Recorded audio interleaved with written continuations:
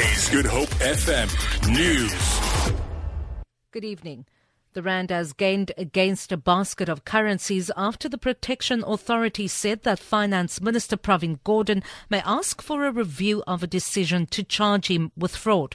Gordhan was issued with a summons yesterday to appear in court on November 2nd over fraud charges.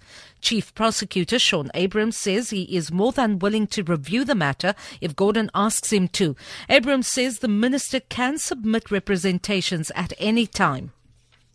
Hlaudi Motsoeneng's lawyer, Zola Majavu, says he cannot comment on a DA court bid to remove his client from his current position because he has not been served with papers.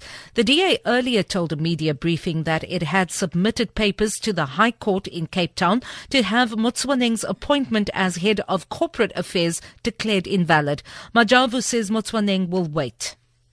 He had not yet received them, and he indicated that if he does receive those documents, he would like to retain my services. So at the moment, I cannot comment on what I have not seen and what my client has not seen, other than to note that the DA has indicated that they have instituted these proceedings. And I guess one will be in a better place to comment thereon once my client has been served and those documents have been passed on to me. A young man has suffered serious injuries after being impaled on a fence in a freak accident at the George Airport in the Southern Cape. According to reports, the man fell from a ladder and onto a palisade fencing. He is currently being treated at a private hospital.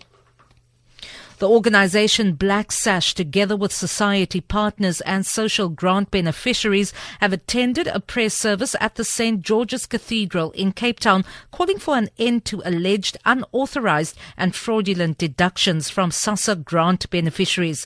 The group also took part in a silent vigil outside the cathedral. Black Sash says the prayer service is to offer support to thousands of beneficiaries who have been affected by the deductions, as well as to offer support for people who will be approaching the court in this regard. The organisation and 6 applicants have approached the Pretoria High Court in a case against SASSA and the Department of Social Development in an effort to stop alleged illegal deductions. The case will be heard next week.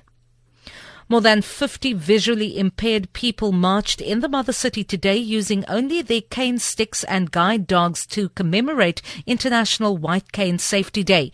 The demonstration, initiated by the Cape Town Society for the Blind, aimed to raise awareness of the struggles faced by the visually impaired population of the country. CTSB awareness official Sadiq Jordan says it is difficult to be independent as a blind person.